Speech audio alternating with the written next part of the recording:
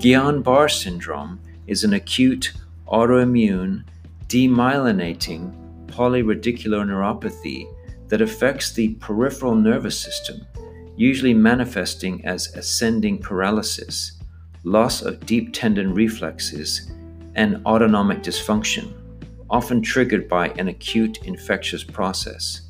Treatment involves respiratory support and intravenous immunoglobulins or plasmapheresis.